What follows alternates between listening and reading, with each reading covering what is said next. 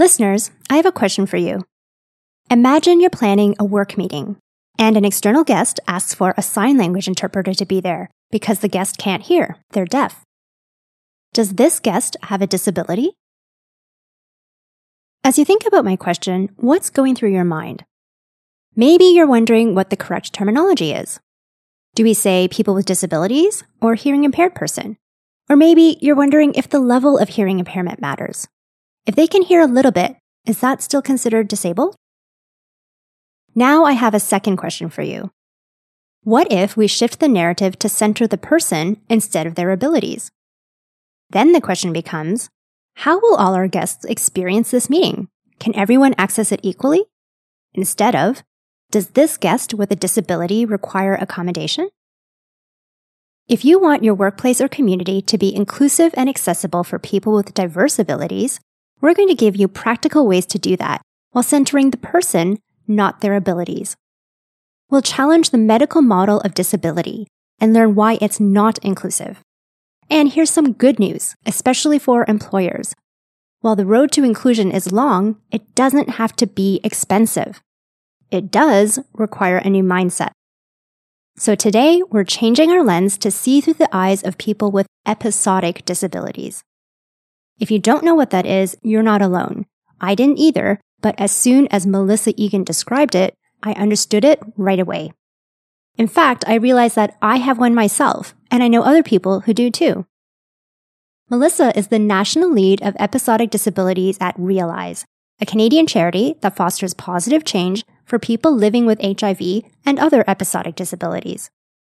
She helps companies create work environments that are accessible and inclusive of people with episodic disabilities because when we look at accommodation plans and occupational health providers, insurance companies, these are all set up to respond to things like injury or permanent disability or a condition like cancer where you say, okay, I'm going to be really sick for this long and then I need this long to recover and then I can probably come back if all things go well.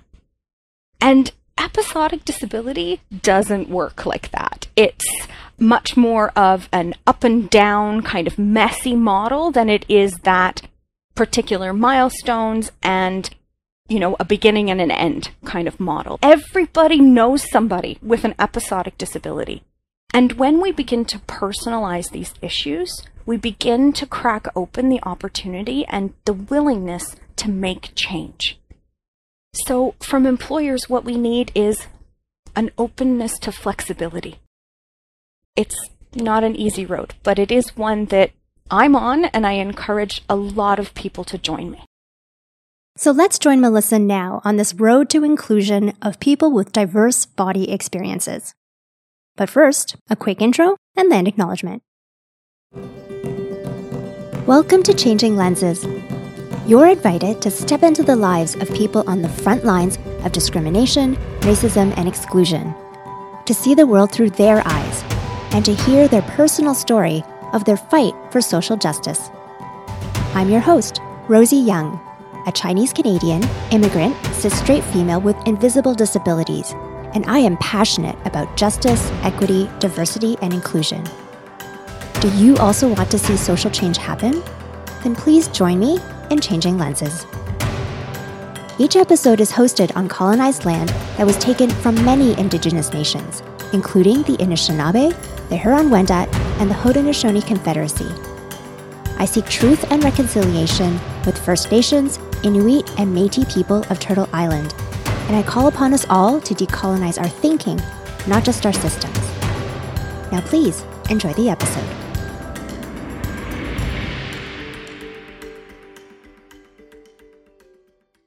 Hi, Melissa. Welcome to the Changing Lenses podcast. Thank you so much for being a guest here today.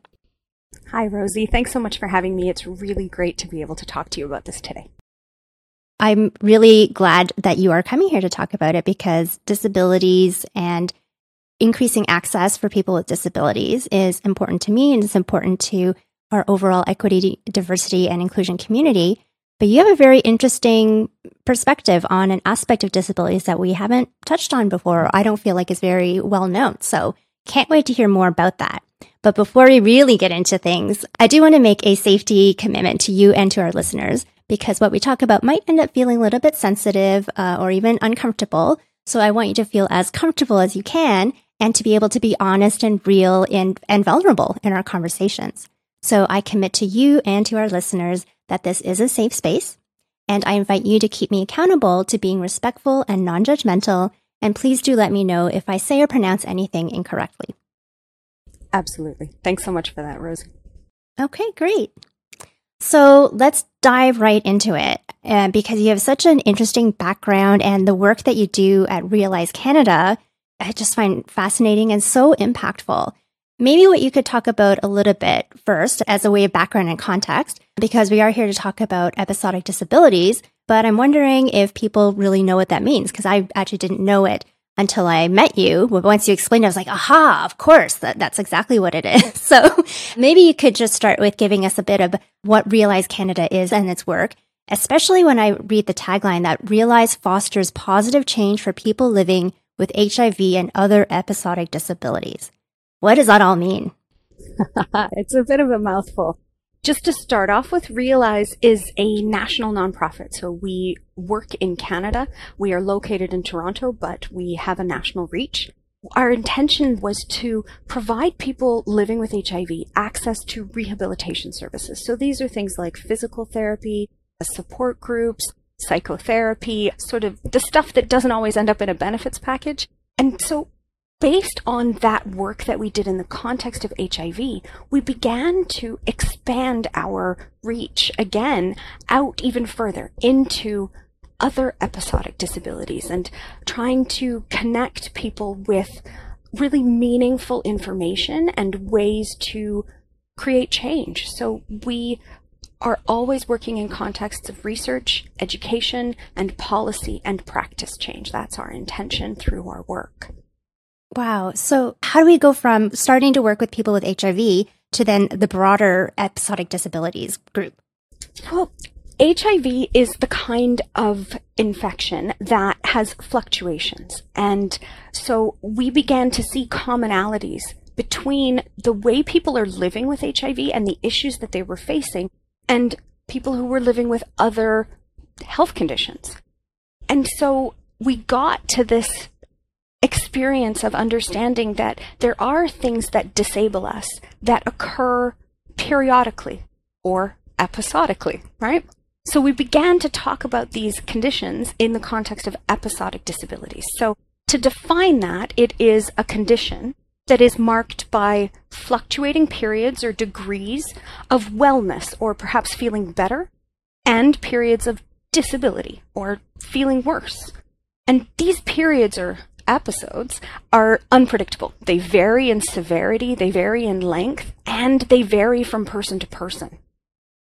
One of the things that we've really noticed about episodic disabilities is that they are largely what people would call invisible or non-evident disabilities. And they include things like arthritis, multiple sclerosis, anxiety, depression, PTSD, Parkinson's, epilepsy, and most recently, long COVID, or the collection of symptoms that people who have been diagnosed and subsequently kind of ended having active COVID are now experiencing these long-term effects, things like fatigue and headaches and brain fog, and all of these things. So we're beginning to really engage with the community of people who are living with long COVID as well. Wow. When you explain it that way and talk about some of the specific diseases that have episodically disabling properties, I guess, it hits home for me personally because I have diagnosed depression and anxiety. I've shared that with listeners on a couple of other podcasts. And I only recently came to see it as a disability of any kind. And then to see it as an invisible disability because other than putting a sticker on myself, nobody would know necessarily that I have depression and anxiety. So even to get to that point, I mean, that's part of the stigma, I think, around mental illness and mental health. Yeah, I do recognize how for myself it feels disabling sometimes, where some days I'll be like, I'm fine. You know, it's a good day. I can go to work. Everything's okay. I don't feel any, particular symptoms. And other days, it's that much harder. Mondays are bad for probably most people, but it feels like every day is a Monday, or it's like, oh, the effort to get out of the house or to get on the subway or to deal with people in the office and whatever's going on in meetings is extra difficult.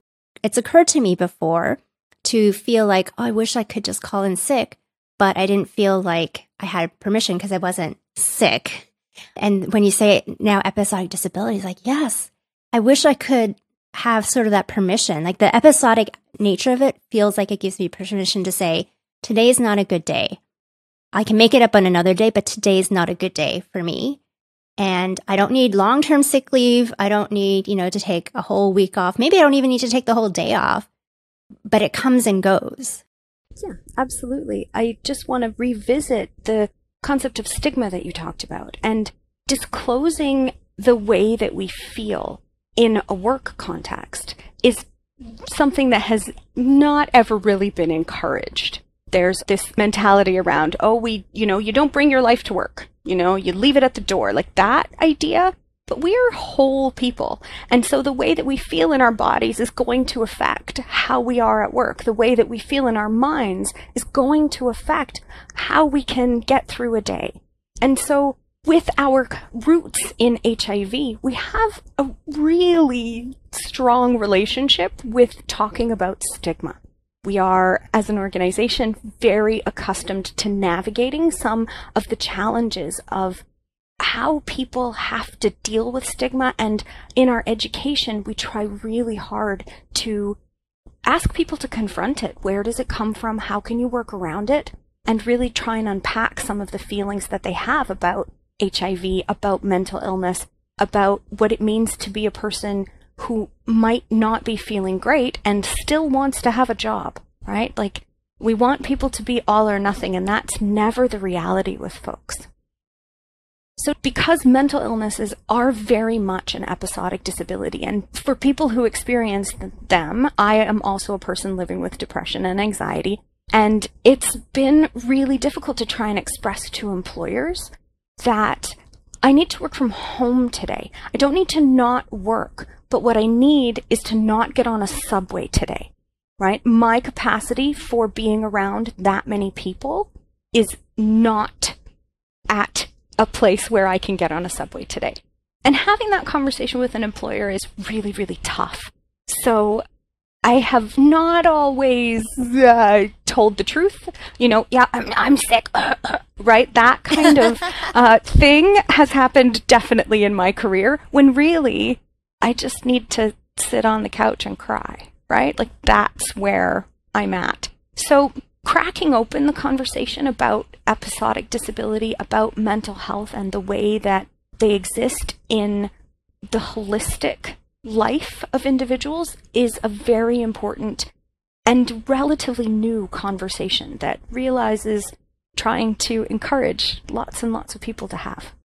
Thank you for sharing your personal experience as well. And it's actually not a lie. You're sick, but because people might not understand the kind of sick that you are, or it's not generally accepted, then it's just easier, right? To say I'm sick and I have a cold than to say I'm sick and I can't face getting on the subway today. Something that I think you and Realize also discuss, or is an important distinction, is maybe the definitions of disabilities, because there are diseases that cause, physical incapacitation or physical disability.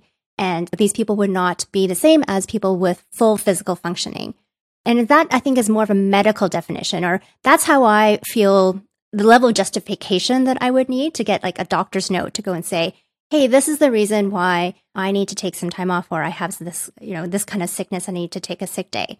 But you've also talked about the social definition. And I wonder if you could kind of go into what those two things are. And does it even matter when we're talking about disabilities and episodic disabilities? The definitions, or what we call models of disability, are important because the social model of disability places people first. So just to kind of back up a bit, the medical model of disability, very, very simply put, is that the problem is with you. Your body doesn't work. Your brain is somehow broken. And you have trouble navigating the world because you are the problem. The social model of disability centers the person. The problem is not with you. The problem is you trying to function in a very inaccessible world. So when we think about that in the context of an episodic disability, it is when we are trying to, be able to work from home because our anxiety is really high, and workplaces saying, no, absolutely not. You cannot work from home. You do not have a doctor's note. We do not allow that unless you have a broken leg. And that limitation is incredibly frustrating for people. And for Realize and for myself, putting people first in the conversation around disability and around bodies and minds is non-negotiable. It's so frustrating to see people's bodies being named the problem, people's conditions being called the problem, when in fact we have set up a world to respond to one kind of body, one kind of person. And there is no one person, right? And so that openness and that flexibility and that opportunity to include many more models of people, I think is something that's coming, but it takes a lot of work and it's a big change. Thank you for correcting the term. I think when you said the word model, that actually fit a lot better than what I was trying to say. I think that's really important to understand too and reflect over is what is our mental model, I guess, when we think about disability. So not only the episodic aspect, or there's invisible disability, there's episodic disability, but even the idea of what qualifies, if I was to speak maybe in employer terms or HR terms or insurance terms, right, of accommodating disabilities.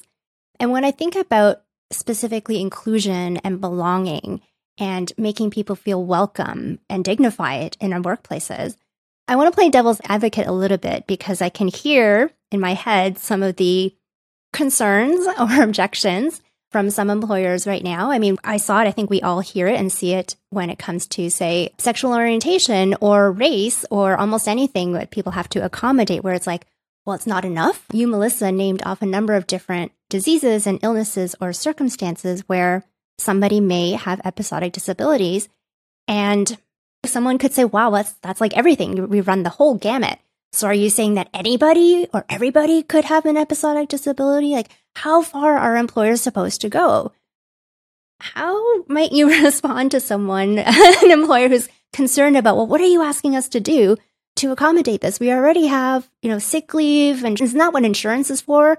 What are we supposed to do now if anybody might have an episodic disability? I'm not saying I agree, but I just can hear that objection. I understand. This is a conversation that I have regularly, and I try and respond as gently as possible. And where I tend to start is what has been something that you've perceived as working for a very long time is something that isn't working now. And it probably didn't work then either. But what we've got is a group of people who are more confident and more willing to advocate for themselves and to say, that's not enough. We need more. The difficulty comes up because accommodation plans at many, many organizations and businesses are modeled on the very traditional medical definition of disability. And shifting and changing these plans involves lots of meetings and lots of HR conversations and policy change, something that most places are quite resistant to doing. Changing policy takes a long time. It's a pretty arduous process for an organization to go through, so everyone's a little resistant to wanting to do that. And it's still necessary, and we still need to make these efforts. So when we look at accommodation plans and occupational health providers, insurance companies, these are all set up to respond to things like injury or permanent disability or a condition like cancer, where you say, okay, I'm going to be really sick for this long, and then I need this long to recover, and then I can probably come back if all things go well. And episodic disability doesn't work like that. It's much more of an up and down kind of messy model than it is that particular milestones and, a beginning and an end kind of model. So from employers, what we need is an openness to flexibility. It's about trying to understand that not every illness, not every injury is going to function in the same way. So this is about creating options for short-term mental health leave, whatever that might look like at your organization. The cool thing about this is that they get to define it, right? They can decide what these things look like. That's a lot of power.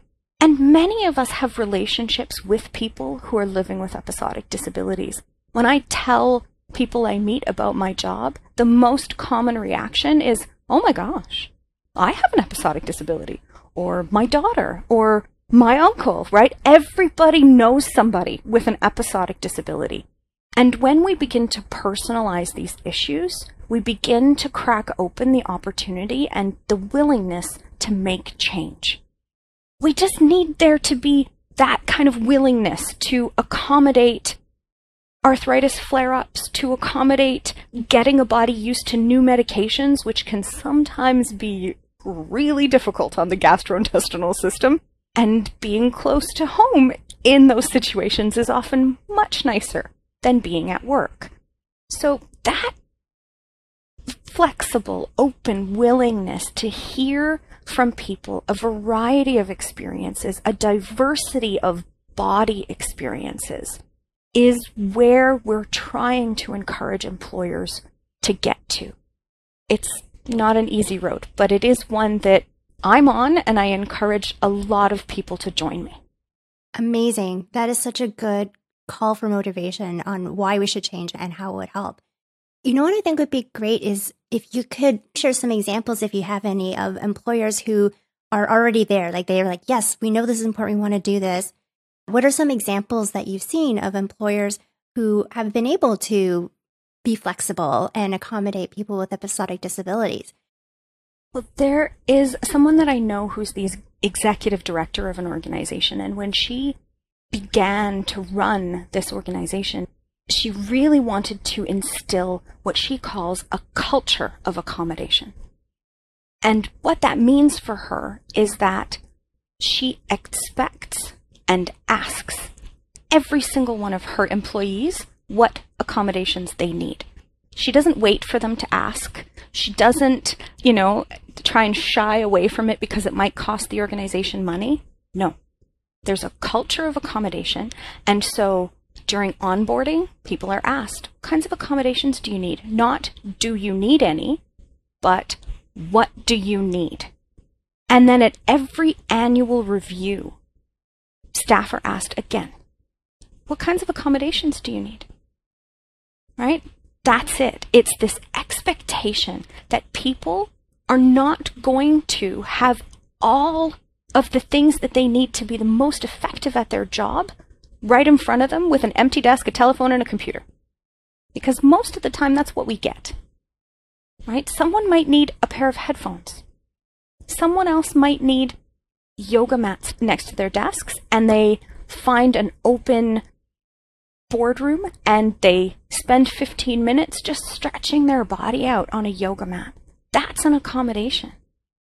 Other people have asked for an extra long lunch once a week so that they can take their yoga class. That's incredibly important to their mind and their body health.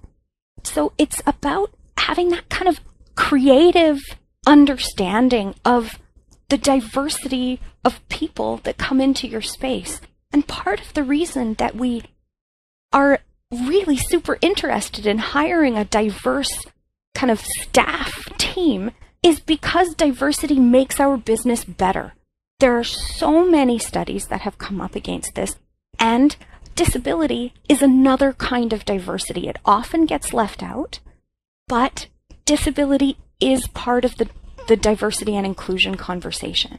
And when we have diverse staff teams, we do better work. I love that example you just shared, and I want to know who this ED is and what that organization is. Like, that is the benefit of having that kind of inclusive culture is people are attracted to that. I don't feel like it's because I want to take advantage of anything. It's I genuinely have issues that aren't necessarily related to mental health either. Like I got carpal tunnel syndrome a couple years ago, and I'm short to begin with, and I am sure everything is related to 20 years of sitting at the same desk that is not built for my height, with the chairs that, my legs dangle, all sorts of stuff. And having now at working from home, I got myself a sit-stand desk, and it has made a huge difference because I can actually make it the height that I need. But it's expensive. And in our, work culture to date, it would be considered a luxury, right? It's probably only executives, if that, would get sit-stand desks. Or you would need a doctor's note, again, like something very, very special would be required in order to grant you the privilege of having a sit-stand desk or an adjustable monitor or a yoga mat or something like that. And what I think I'm hearing you say is in that organization, it wasn't a, what's wrong with you? And then we'll accommodate it. It was, what do you need and how can we support you? That's beautiful and amazing. It's a pretty interesting departure. And often accommodations for people with episodic disabilities don't cost anything, right? How much does a yoga mat cost, right? I'm sure you have an old couch somewhere in a storage room, right? There's lots of creative ways to respond to people's requests. And it doesn't have to be based on an old model. We have been taught over and over again that difference isn't something that we should be really open about, and we shouldn't be telling and sharing. We should hide that because we're not normal. There is no such thing as normal. Whoever defined that probably thought that they were the most normal, and the rest of us got left out. And so thinking about things in terms of variety, diversity, difference, inclusion, that's how we're going to get to really great places of work, incredibly happy people at work, and we'll actually be able to push some things forward and into a better future rather than continuing to try and cram people into an old model that doesn't serve us anymore. We've spent the last couple of years really exploring intersectionality, acknowledging white supremacy, talking about patriarchy and capitalism and all of these kinds of things. Let's do something about it.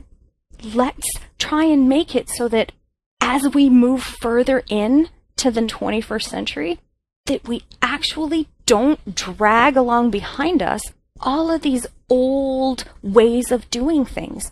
It's okay for it to be different than it was for our parents. I am 100% behind that. And here is where I want to actually go back to intersectionality, or what I would say like layers of different identities or things that do need to be accommodated or could be accommodated, and particularly around gender. And I'm thinking back to a time in a workplace where there was a woman who didn't have great credibility within the organization, was kind of known to be a little absent, or didn't seem to have a huge commitment, or that was the judgment on her, right or wrong. And she basically used up all her sick days because every month when she had her period, she had really bad cramps. And at the time, I admit, I bought into the rhetoric that was going around the office of, oh, well, like, come on. We all have cramps, right? All women have cramps. Like, you actually need a sick day for that, but we couldn't say anything, or it felt like it would be discriminatory to say anything.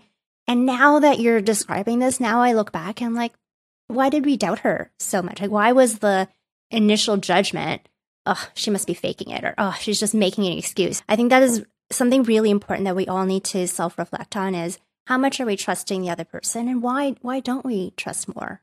For me, that begs another, I'll call it a devil's advocate question or objection to raise. And this could be, a bit of a gender thing as well. But is there a requirement or a line between accommodation and inclusion? Like episodic disabilities, that phrase itself is a little bit charged, because as soon as you say disability, it's like, oh, what are my legal obligations? Of course I need to accommodate somebody with a disability. For someone who's just having, menstrual cramps, like, is that a disability? Like, do I have to accommodate something for that? That sounds like more of an inclusion thing, right? And, inclusion has perhaps less weight in terms of regulatory or whatnot. But hopefully you understand my jumbled thing where I'm going here. Like, is there maybe more of an obligation on one end of a spectrum than on another end of a spectrum? What do you think about that? Well, I think I'm going to try and encourage you and your listeners to move away from a binary understanding of things, right? It's one or the other. And think about things in terms rather than accommodation, which is usually done one-to-one. It's tailored, and you can only do it for that individual, and every other individual needs a different accommodation. Figure out what accessibility looks like, right? Accessibility is where anybody, regardless of what they might be experiencing, can access those days off. So maybe instead of calling them sick days, you call them personal days, right? It's just a change in language. And yet it's incredibly powerful. And for people with episodic disabilities, even more so. So I don't have to disclose when I'm sick to you, but I can also take a day off when I know that my body or my mind needs one. So coming to that understanding and acceptance of accommodation being limited and accessibility being open is a very helpful approach when we're thinking about workplace accessibility and things that places of work can do for situations where it might be like, well, are you even sick because I can't see it, or you seem really together, or, you know, it's just your period, or whatever it is.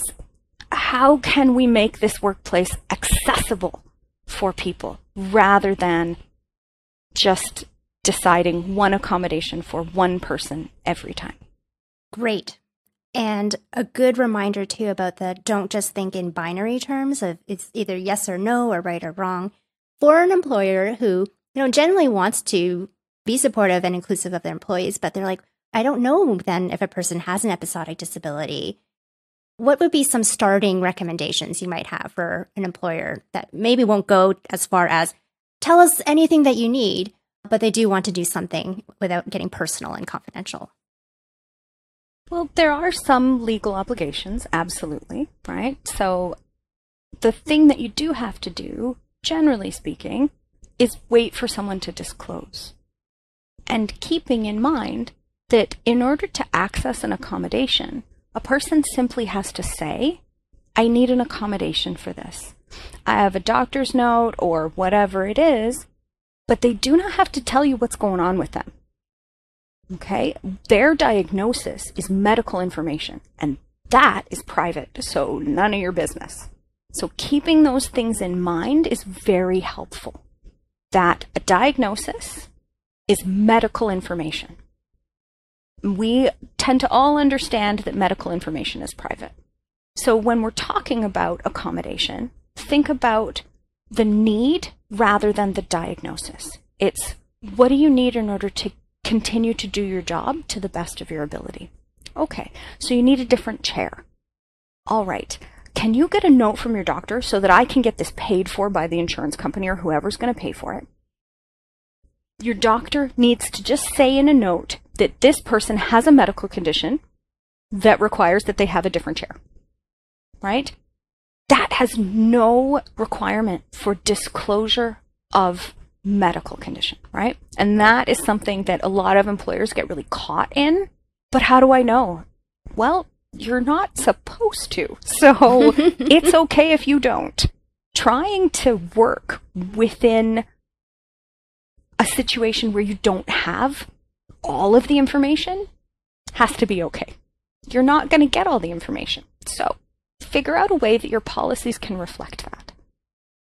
Also, just be open to the story that someone is trying to tell you, and consider speaking to your board, your management team, whatever structure you've got, before you say, oh, we can't do that. We don't do that. We've never done that before, right? That's often what people hear. Well, we've never done something like that before. Okay, then let's do it for the first time. And try really hard to remember that most of the time when someone is coming to their employer asking for an accommodation, they're sick. They're not feeling very well. They have been trying for probably weeks or months to get through work without this accommodation. And maybe rather than going on something like short-term disability, which is no employee for 3 months, maybe you talk to them and you figure out, well, actually, it sounds like what they need is just a day off. So let's talk about it. And employers, I hope you really picked up on something Melissa said there about not wanting to get to the stage of a short-term disability. It is bad for everybody. It might be necessary for healing and recovery, but nobody wants to have to get to a stage of, oh, I'm so sick that I can't even function. I cannot come to work at all. And employers, you don't want to be in a place where you have to lose somebody for 3 months or maybe even longer. It is much, much better to be able to have that flexibility and be able to accommodate. If your primary concern is productivity, that's the least productive way to deal with it. Exactly. Hopefully the concern is more than just productivity, but even if that's your only concern, yeah, this is more productive than if they were just off sick. So we've talked a lot about the employers. I would really like to end on a supportive note for employees or people in general who they might be hearing, it's like, oh my gosh, Melissa, I think I have an episodic disability. What suggestions would you have for them, especially if this is new to them and maybe they aren't in the most supportive of environments or they're not sure what their workplace provides or is accommodating? Like, how might you advise them to approach this and start talking to their employers about what they need? Well, we have a really great tool on our website. And so I encourage folks who are kind of trying to figure out how they should negotiate disclosure. It's an episodic disability disclosure guide, and it takes you through all kinds of questions, and it's very private and it's just for you, but you can print it out if you want to take to a meeting, but it really outlines, okay, these are the people you have for support. These are the questions you might need to ask. These are the things that would help you kind of navigate the process. So I'm encouraging people to have a look through that. Find some language for yourself, right? So today may be the first time you've ever heard the term episodic disability. Give it a Google.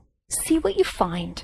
And then for yourself, kind of figure out what you want to say. I am an incredible supporter and like vocal advocate for practice. We often think of difficult conversations as needing to come out perfectly the very first time. And most of the time they don't. Practice what you want to say. Give yourself the opportunity to sit down with a friend or a family member or your cat and just practice the things that might be helpful. Make a script, go through it, see what you're comfortable with. Because the first time that you have to say, I have a disability, I need an accommodation, shouldn't be in front of your HR rep, right? Use your pets, your family, your friends for that, all right? As you get more comfortable, then it will be something that you have kind of integrated into your identity. It's something you will feel comfortable advocating for, asking for, because it is something that you need. And so asking for what you need, that's something that we're not very good at either. So practice doing that too. And I think that's probably the best advice that I've got. Just give yourself the chance to rehearse the things that you're going to say because they are valuable and important.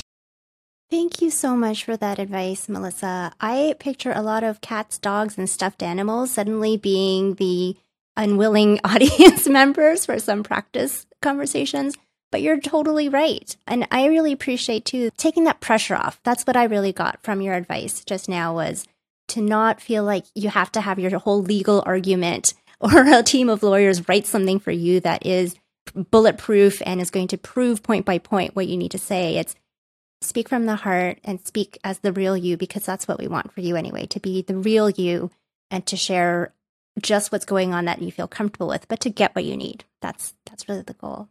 Exactly. Melissa, you mentioned some resources as well for people. So what would be the best place they could go to get access to some of those resources? Please visit our website, realizecanada.org. We are full of information. You can find my email address there as well. But hopefully that will be able to answer a number of your questions and provide you with a little bit of language, resources. And if you don't find what you're looking for, let me know. Just reach out. Sounds easy peasy. That's great. realizecanada.org. And listeners, we will have that link as well as some other contact information in our show notes. So don't worry if you missed it. It will be available to you. Just go to our website, changinglenses.ca, and that will be there as well as all the details about this episode. Melissa, thank you so much for coming on here and enlightening me and everyone who's listening. Thank you so much, Rosie. It's been an absolute pleasure speaking to you today, but also getting to know the work that you're doing. It's so important for us to continue to have these conversations and to have opportunities to listen to the kinds of guests that you bring on the show. So I'm very grateful to be a part of that. 100%. Yes. And listeners, I hope that you did get lots out of Melissa today. And if you enjoyed hearing Melissa, and if you enjoyed these episodes, please do go wherever you listen and subscribe. That goes a long way to continue to support and allow us to bring you more of these episodes. So take care. And until next time, I'm Rosie Young, your guide to changing lenses. Thanks for joining us. I hope we helped to change your lens and expand your worldview. And if you want to talk about today's episode with a safe community or ask me questions directly, please join our Changing Lenses Facebook group. The link is in the show notes. This episode was produced and hosted by me, with associate production by William Liu and post-production by Q9. Until next time, I'm Rosie Young, your guide to changing lenses.